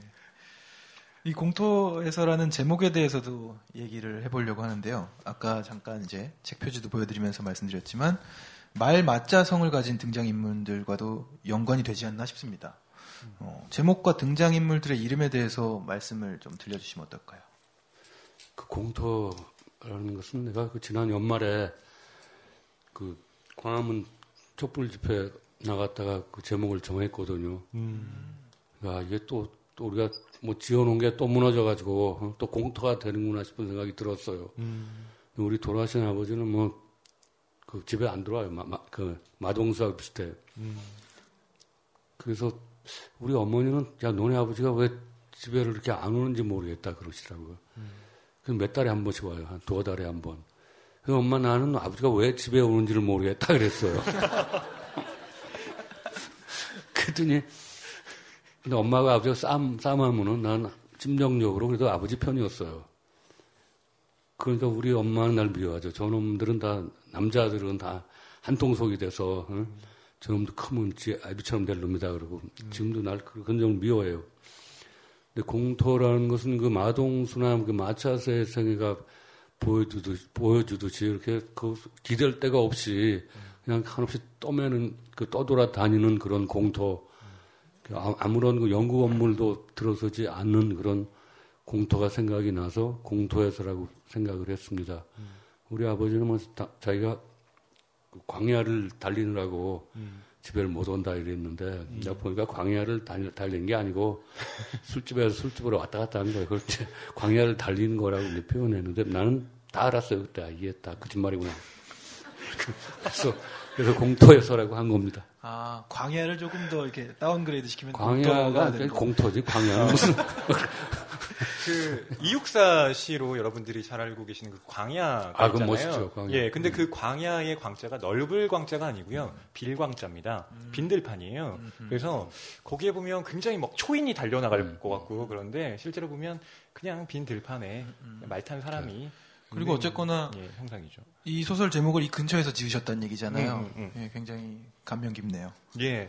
그리고 이 아버님 얘기가 나와서 안 그래도 이 작품이 또 아버지들에 대한 이야기이기도 하고요. 뭐 여러분 많이 알고 계시겠지만 김은 선생님의 아버님은 김광주 작가님이시죠. 네. 그리고 저는 이제 국문학과를 졸업하고 공부를 하고 있는데요. 현재 김광주 작가님이 번역한 그런 책들에 대한 연구도 요즘 국문학계에서 많이 논문으로 나오고 있습니다. 그런 점에서 김광주 작가님 역시 그 문학사에 지금 남아 있는 분 중에 한 분인데요. 저는 오늘 작가님과의 만남을 준비하면서 여러 가지 자료를 찾다가 문학평론가 김현이라는 분의 행복한 책 읽기라는 그 책을 좀 다시 들춰보게 됐습니다. 거기에 보면 여러 작가들에 대한 평들이 굉장히 냉혹하게 적혀 있습니다. 근데 제가 뒤에 이렇게 색인을 보면서 김훈 선생님한테는 이 김현 문학평론가가 뭐라고 썼을까 찾아봤는데 꽤 언급이 돼 있더라고요. 그래서 제가 좀 가지고 왔는데 그때는 1987년 4월의 일기였습니다. 그러니까 한 30년 전의 얘기네요. 김훈 작가님이 한창 신문기자로 활동하고 계시던 그때였습니다. 그 당시에 이제 문학기행이라는 연재를 하고 계셨는데 문학기행 유감이라는 글을 읽고 김현 평론가가 이런 글을 남겼습니다. 뭐라고 썼냐면요. 김훈의 글을 보니까 아버지에 대한 그의 애정, 증오가 그의 글쓰기에 밑바닥에 있음을 알겠다. 그는 깊게 사랑하거나 짙게 미워한다. 네, 이렇게 일기에 썼더라고요. 그래서 저는 이 공터에서가 어쩌면 그 40대의 김훈 작가님의 이러한 마음이 30년 후에 이렇게 표현된 것이 아닌가라는 생각도 들었는데 어떤 마음이 드셨나요? 그렇죠. 그 아버지의 세대에 대한 그 미움과 또 사랑이 이렇게 막 뒤섞여 있는 그런 복합적인 감정을 거기다 쓴 거죠. 그리고 그 아버지의 표상은 항상 이미지를 말로 나타났어요. 늙어서 이렇게 짐을 가득 싣고 일어서지를 못하는 말. 광야를 달리는 말이 아니고 짐, 연탄구루마 끄는 그런 말로 생각이 됐어요. 우리 애들이 어렸을 때 그 어린이 공원에 데려갔더니 말을 타겠다고 그러더라고요. 조그만 조랑말이 한 마리 있었는데 말이 늙고 정말 지친 말이었어요. 근데 애들이 한 100명쯤 줄을 서가지고 그 말을 탄다고 1,000원짜리 하나씩 들고 기다리고 있는 거예요. 근데 말은 하나씩 태우고 한 바퀴 돌아야 돼. 근데 말이 막 죽으려고 그래. 막 토박토박하는데 갈기가 이렇게 내려와가지고 눈도 안 보이는 말이 그냥 안 가면 또 막 마구가 때리고 그 애들은 기다리는 거야. 한 바퀴 돌면 한 5분 걸리는데 한 100명이 기다려요. 근데 부모들은 젊은 아버지들이 그걸 대우하잖아, 엄마들이. 야, 집에 가자 그래. 그만 기다리기 싫으니까. 그러면 애들이 안 간다고 울고 불고 그래서 그냥 기다리는 거야, 아버지들이. 아버지들이 그냥 지겨워서 그냥 막 죽을 맛이죠. 말 밥을 주는데 보니까 밥을 무슨 제대로 된 걸 안 주고 무슨 가루 같은 걸 주더라고, 가루. 그러니까 말이 콧구멍으로 막 들어가니까 말이 재채기를 하고 그랬어요. 그걸 보고. 근데 애들은 그걸 말을 타면 또 이렇게 하고 사진 찍고, 지네 아버지가 또 앞으로 나와서 사진 찍어주고 그런단 말이에요. 야, 그걸 보고 내가, 이거 써야겠구나 싶었어요. 이게 말을. 그걸 보니까 우리 아버지 생각이 나서 말을 보니까. 근데 우리 딸애는 아무것도 몰랐을 거 아니에요. 그죠? 이러고 사진 찍을 것만 생각했죠. 근데 그런 어린이 공원 말, 그 말을, 쳐다봐도, 말 한마디를 쳐다봐도 그런 비극적인 역사가 이렇게 머릿속에서 다 이렇게 돌아가는 거예요, 벌써. 그러니까 참 괴로운 것이죠, 그런 것들이. 이 문학기행 유감이라는 매체에다가 글을 투고하셨던 건 기억이 나세요? 기억이 안 나요. 네. 이 에세이가 많은 분들의 또 사랑을 받고 있습니다. 저도 갖고 있는데요. 김훈 박래부의 문학기행이라고 박래부 기자에 대한 이름에 대해서 굉장히 해학적으로 또 쓰기도 하셨다는 일화가 전해지고 있습니다. 그때의 일들 혹시 관심 있으시면 그 책도 찾아보시면 좋을 것 같고요. 방금 소개해 주신 고 김현 문학평론가가 이야기했던 부분 중에 이런 부분도 있어요. 그의 글은 거침이 없다. 생각나는 대로 쓰는 것 같으나 그 생각나는 대로 쓰여진 것들은 훌륭하게 이음새 없이 붙어있다. 이런 평가에 대해서는 또 어떻게 생각하시나요? 글쎄요, 그분이 그렇게 보신 모양인데, 거침이 없다는 말은 내가 이런 걸 거예요, 아마. 나는 글을 쓸 때 내가 보편적인 진리를 말해야겠다는 생각이 전혀 없어요. 나는 나의 오류와 나의 편견을 끝까지 밀고 나갈 수밖에 없는 것이죠. 그리고 글을 쓸 때 남한테 공격을 받지 않도록 모든 안전장치와 빠져나갈 군형을 만들어 놓고 글을 쓰지를 않아요. 나는 내 전신을 드러내 보이면서 마구 써대는 것이죠. 그것이 아마 거침이 없다는 표현이 아마 나의 그런 태도를 그렇게 보였을 거라는 생각이 들어요. 나는 무슨 보편적 진리를 말한다는 그런 허용심이 없죠.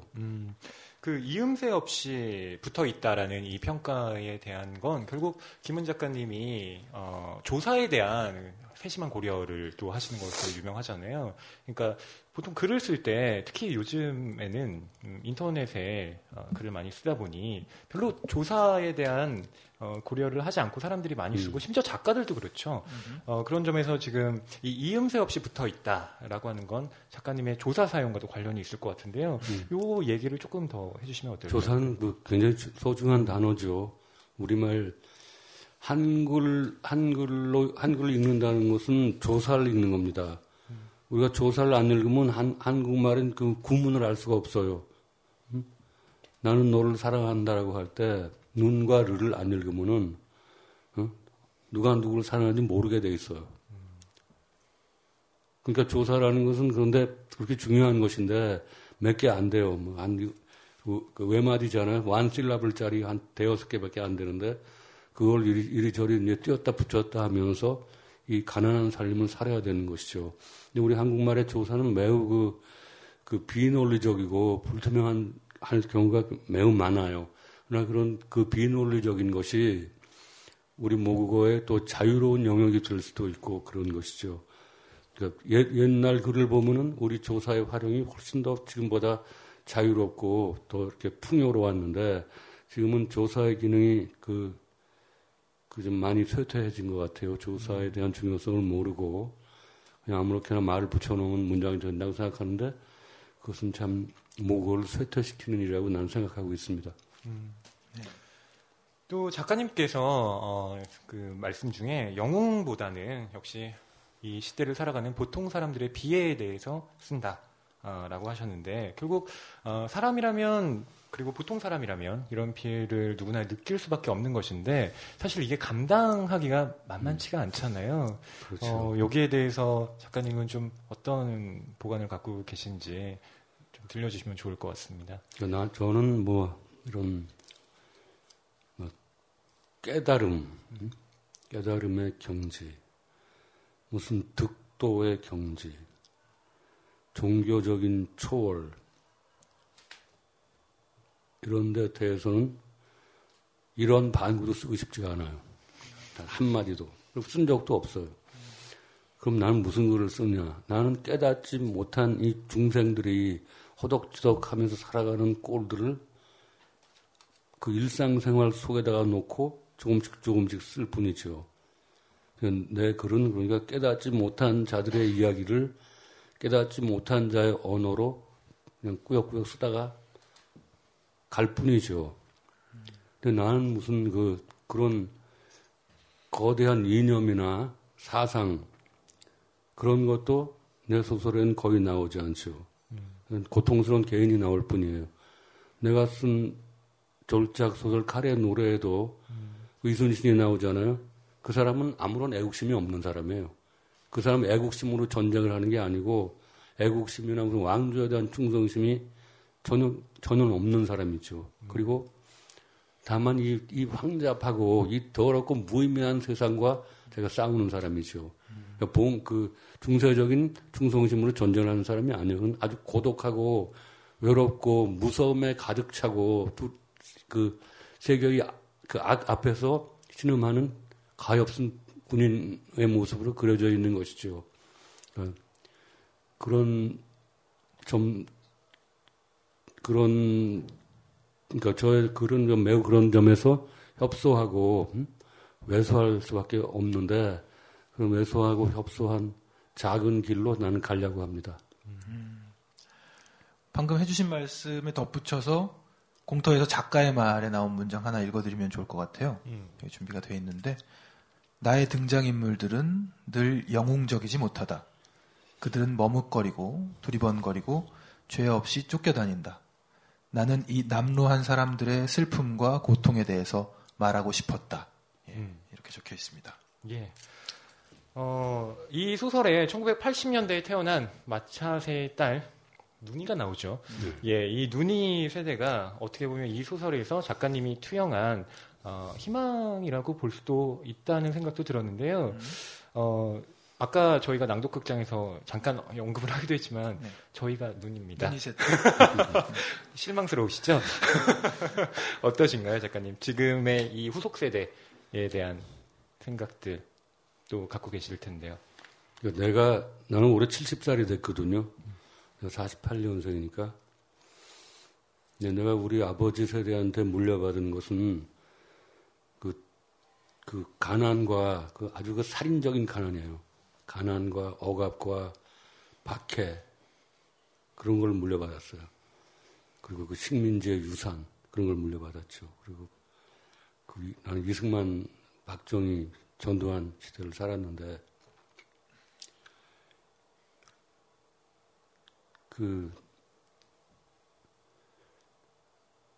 우리 아버지는 또 자기 아버지 세대한테 그런 걸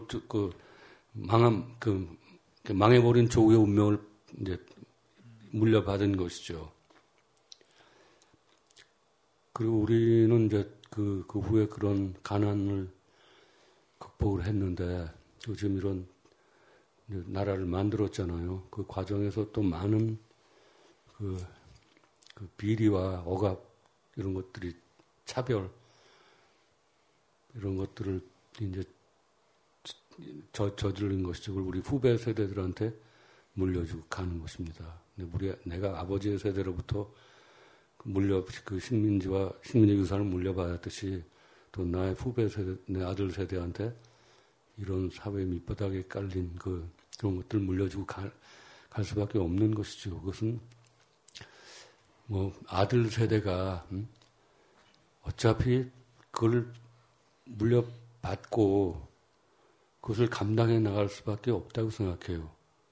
나는 인간에게는 운명이라는 게 있다고 생각합니다. 그것은 우리가 어떤 나라에 태어나는지, 어떤 시대에 태어나는지, 어떤 부모 밑에서 태어나는지, 어떤 인간들을 살면서 만나는지, 이런 것들은 자기가 결정하는 게 아닙니다.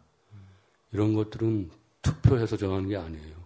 자기 부모를 투표해서 뽑는 게 아닙니다. 자기 나라를 투표해서 제가 가고 싶은 대로 가는 게 아니죠. 그건 그냥 어떡하나. 그건 자기가 끌어안고 갈 수밖에 없는 거예요. 거기서 도망갈 길은 없는 겁니다. 그러니까 그런 우리 지금 후배 젊은 세대들도 그런 그 고통을 자기 선대로부터 내려오는 그런 문제들을 끌어안고 살 수밖에 없다는 생각을 하고 있어요. 네. 저희 낭독극장 시작하기 전에도 영상도 잠깐 봤었고요. 했는데 이번 소설을 준비하시면서 20세기 현대사에 대해서 방대한 자료를 보셨다고 들었습니다. 한국 현대사에서 가장 바람직하다고 느꼈던 사건 혹은 가장 안타까웠던 사건 이렇게 하나씩 만약에 꼽는다면 어떤 걸 꼽으실 수 있을까요? 글쎄 가장 바람직했다는 것은 잘 모르겠어요. 가장 참 답답했던 것은 내가 살고 있는 지금의 이 시대죠. 세월호 참사부터 지금까지 이르는 이 시대. 그 세월호가 침몰된 다음에 며칠 후에 대통령이 텔레비전에 나와서 눈물 흘리면서 국가를 개조하고 새롭게 나라를 만들어 가겠다는 얘기를 했죠. 국민들 울면서. 나는 그때 대통령이 그 울면서 말씀을 하시길래 그 약속을 지킬 줄 알았어요.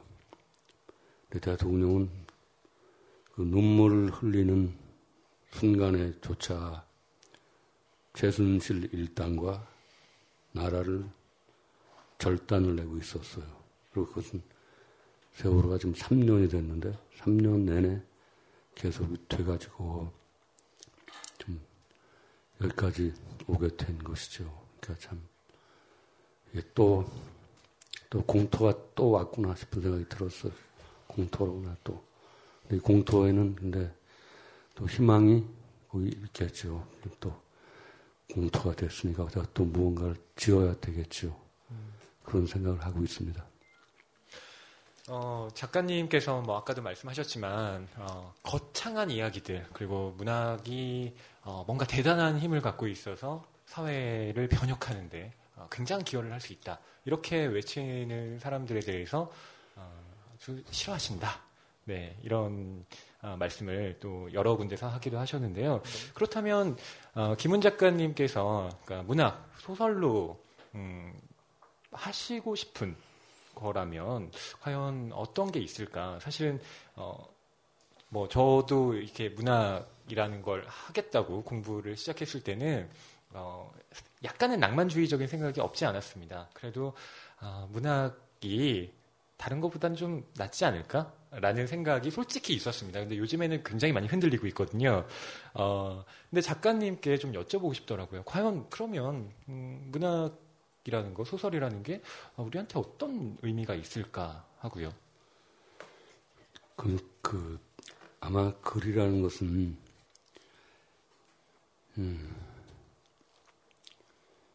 세상을 바꿀 수 있는 많은 수단 중에 하나인 것은 틀림없을 거예요. 우리는 무기로 이 세상을 바꿀 수가 있습니다. 무기는 지금도 이 세계를 두들겨 부셔가지고 무기를 가진 자의 이익에 맞게 개조할 수가 있는 거예요. 무서운 거죠, 무기는. 그런 것들은 지금도 매일매일 거듭되는 거죠, 지구에서. 그럼 인간의 언어는, 소설은, 글은 그렇게 세계를 개조할 수 있는가? 개조할 수가 무기가 세계를 개조하듯이 세계를 개조할 수는 없는 것이죠. 무기에 비하면 글이 세계를 개조한다는 것은 매우 허약하고 너무 아득하고 믿을 수가 없는 말처럼 들리잖아요. 그러나 또 한편 생각해보면 인간은 그 말로, 언어로 그 세계를 바꿀 수 있는 만큼만 바꿀 수가 있고, 언어로 바꿀 수 없다면 결국 물고 물리는 무기의 세계로 가자는 것이잖아요, 그게. 그러니까 우리는 이 허약한 언어의 힘을 믿고 말로 할 수밖에 없는 것이죠, 말로. 이 무기가 지배하는 세상에다가 말을 걸어야 되는 말. 참 고통스러운 일이죠. 그리고 조금씩 글을 통해서 자기를 반성하는 그런 힘이 있겠죠. 무기는 자기를 반성하는 힘이 없어요. 근데 글은 자기를 반성하는 힘이 있잖아요. 그런 것들을 우리가 아주 그 소중한 희망으로 간직해야 된다고 생각하고 있습니다. 네. 이쯤에서 여러분들이 남겨주신 질문 중에 좀 대신 읽어보겠습니다. 작가님께 질문합니다. 부모님과 가치관의 차이가 있고 그로 인해서 충돌이 발생한다면 자식은 어떻게 대처해야 할까요? 제 가치관을 고수하는 게 맞을까요? 아니면 부모님과 타협을 해야 할까요?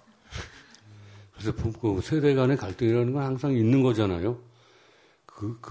나는 그 갈등을 이렇게 화해와 타협으로서 조화를 이루는 것도 좋지만, 그 갈등을 그냥 갈등으로 가지고 있는 것도 굉장히 건전한 삶의 태도라고 생각하고 있어요. 그러니까 화해나, 무슨,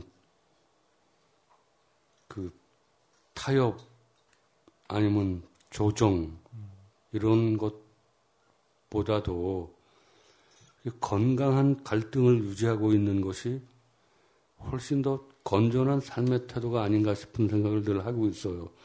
나는 그런 생각으로 살았어요. 나는 누구랑 갈등이 생기면은 그걸 구태여 화해하려고 하지 않고 그냥 갈등인 채로 끌어안고 살았어요. 각자의 길을. 그렇기 때문에 그런 문제에 대해서 나는 정확하게 대답을 하기가 어려워요. 나는 나의 삶의 스타일은 그렇지 않았어요. 지금까지 해주신 말씀과도 맥이 다 있네요. 예. 그러니까 작가님의 삶의 태도를 방금 질문하신 분께서 좀 배우신다면 그냥 갈등을 건강한 갈등을 유지하시는 쪽으로 약간 투쟁이라고 할 수도 있겠죠. 또 뽑으신 질문 있나요? 네. 여러분께서 여기 많이 남겨주신 질문들이 저희가 아까 작가님께 여쭤봤던 질문들과 좀 겹치는 것들이 있어서요. 좀 그것과 다른 질문을 대신 여쭤보도록 하겠습니다. 저희가 아까 읽은 부분 중에 있는데요.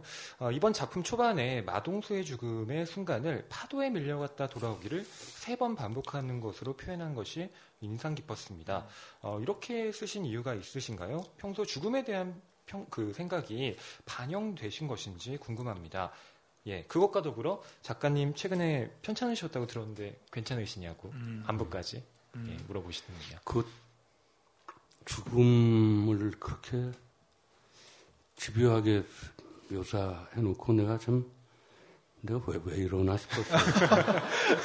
저 보신 줄 알았어요. 너무 세밀해가지고. 그래서 꼭 3번. 죽을 때는 어떨까 싶어요. 죽을 때. 근데 그거 아무도 얘기를 못 하잖아요. 그냥 죽었으니까. 근데 죽은 사람은 자기가 죽은 줄 몰라요. 죽은 사람은 이게 죽었기 때문에 죽은지를 모를 거 아니에요. 그렇죠? 산 사람은 또 살았기 때문에 지가 죽을지를 몰라요. 죽은 자들은 자기가 또 죽은지를 모르고, 그러니까 아무것도 모르고 사는 거죠. 그런데 어쨌든 죽는 순간은 이럴 것이다 하는 걸 내가 상상을 해가지고 그건 이제 글을 썼죠.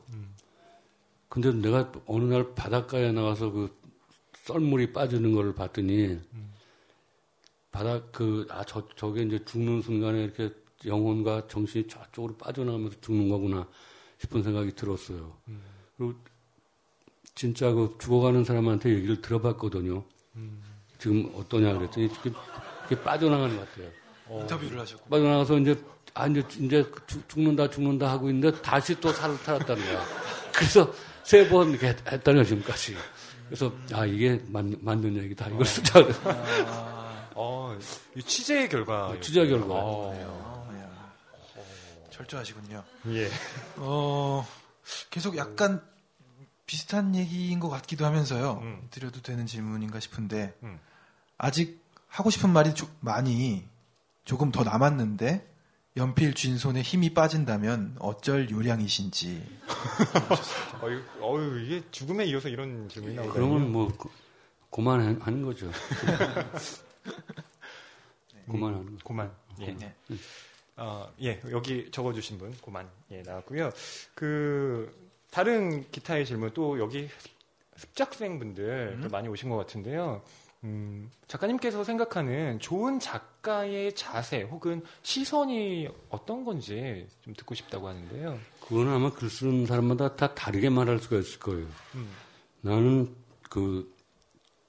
좋은 글은 삶의 구체성과 일상성을 확보하는 것이 가장 좋은 글이라고 생각해요. 그러니까 생활의 바탕이 있어야 돼요. 생활의 바탕을 떠난 글들은 다 공허하고 헛된 글이죠. 나는 글을 쓸 때 개념어를 되도록이면 안 쓰려고 그래요. 개념어 있잖아요. 큰 거대한 단어.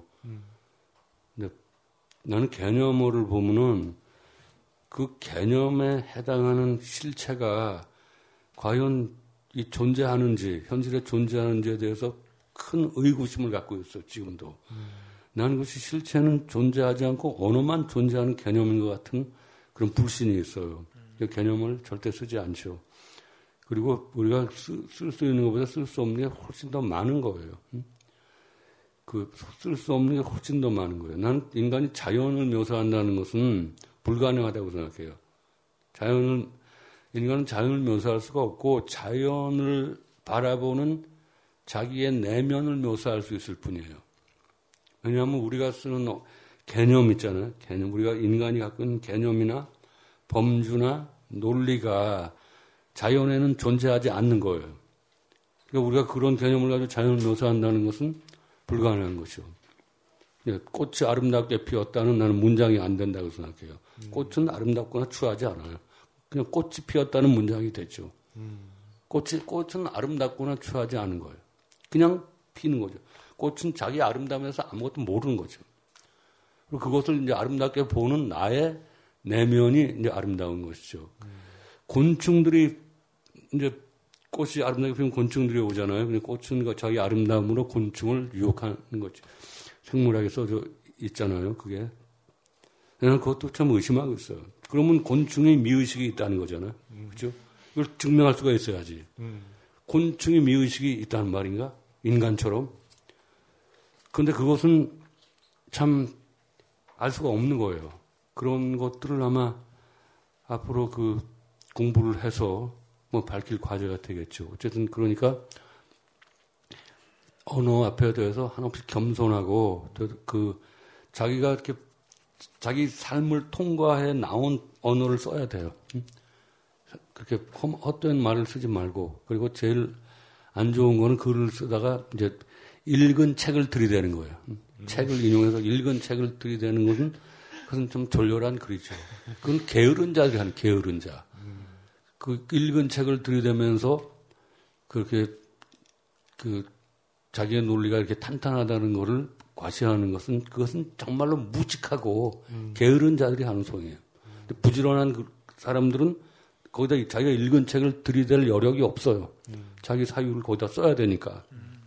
그런 것들이 난 좋은 글이라고 생각합니다. 예, 여기 오신 습작생 여러분께 큰 도움이 되셨을 것 같은데요. 네. 저희가 이렇게 이야기를 나누다 보니까 시간 가는 줄 몰랐습니다. 예, 스태프들이 마무리해달라고 쪽지를 전해줬습니다. 네. 질문을 좀 마무리해볼까요? 오늘 작가님께서 지금 낭독극장이라는 형식으로 공터에서를 나름대로 극화한 공연도 좀 보셨고요. 또 독자분들과 이렇게 만나서 이야기도 나누셨는데 느낌이 어떠신가요? 저는 이렇게 많은 분들 앞에서 말할 기회가 별로 없는데 나는 사람들의 얼굴을 보면은 그 인간의 얼굴을 보면은 인간은 저렇게 아름답구나 하는 생각을 들어요. 인간이 저렇게 아름답고 저렇게 그 찬란하구나 하는 생각이 들어요.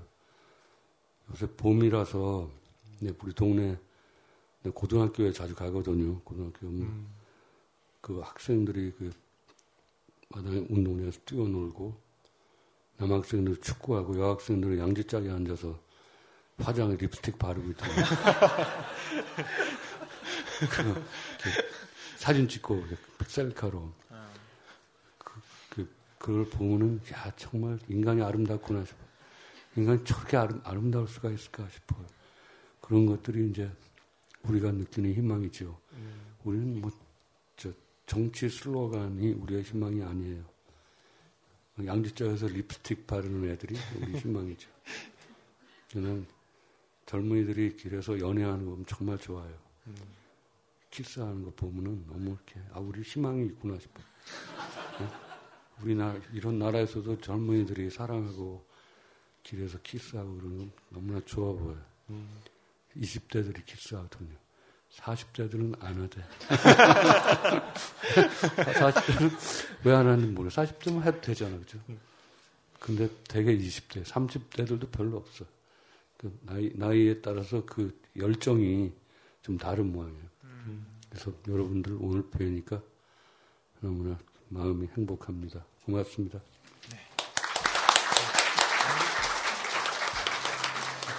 네, 오늘 이렇게 김훈 작가님과의 시간도 가져보았고요. 나가시는 길에는 또 작가님의 책 준비되어 있어서 또 관심 있으신 분들은 구매하실 수 있고 사인회도 준비되어 있습니다. 예, 오늘 낭만서점 낭독극장에 와주신 여러분 진심으로 감사드리고요. 저희 낭만서점도 앞으로 많은 사랑 부탁드리겠습니다. 고맙습니다. 감사합니다.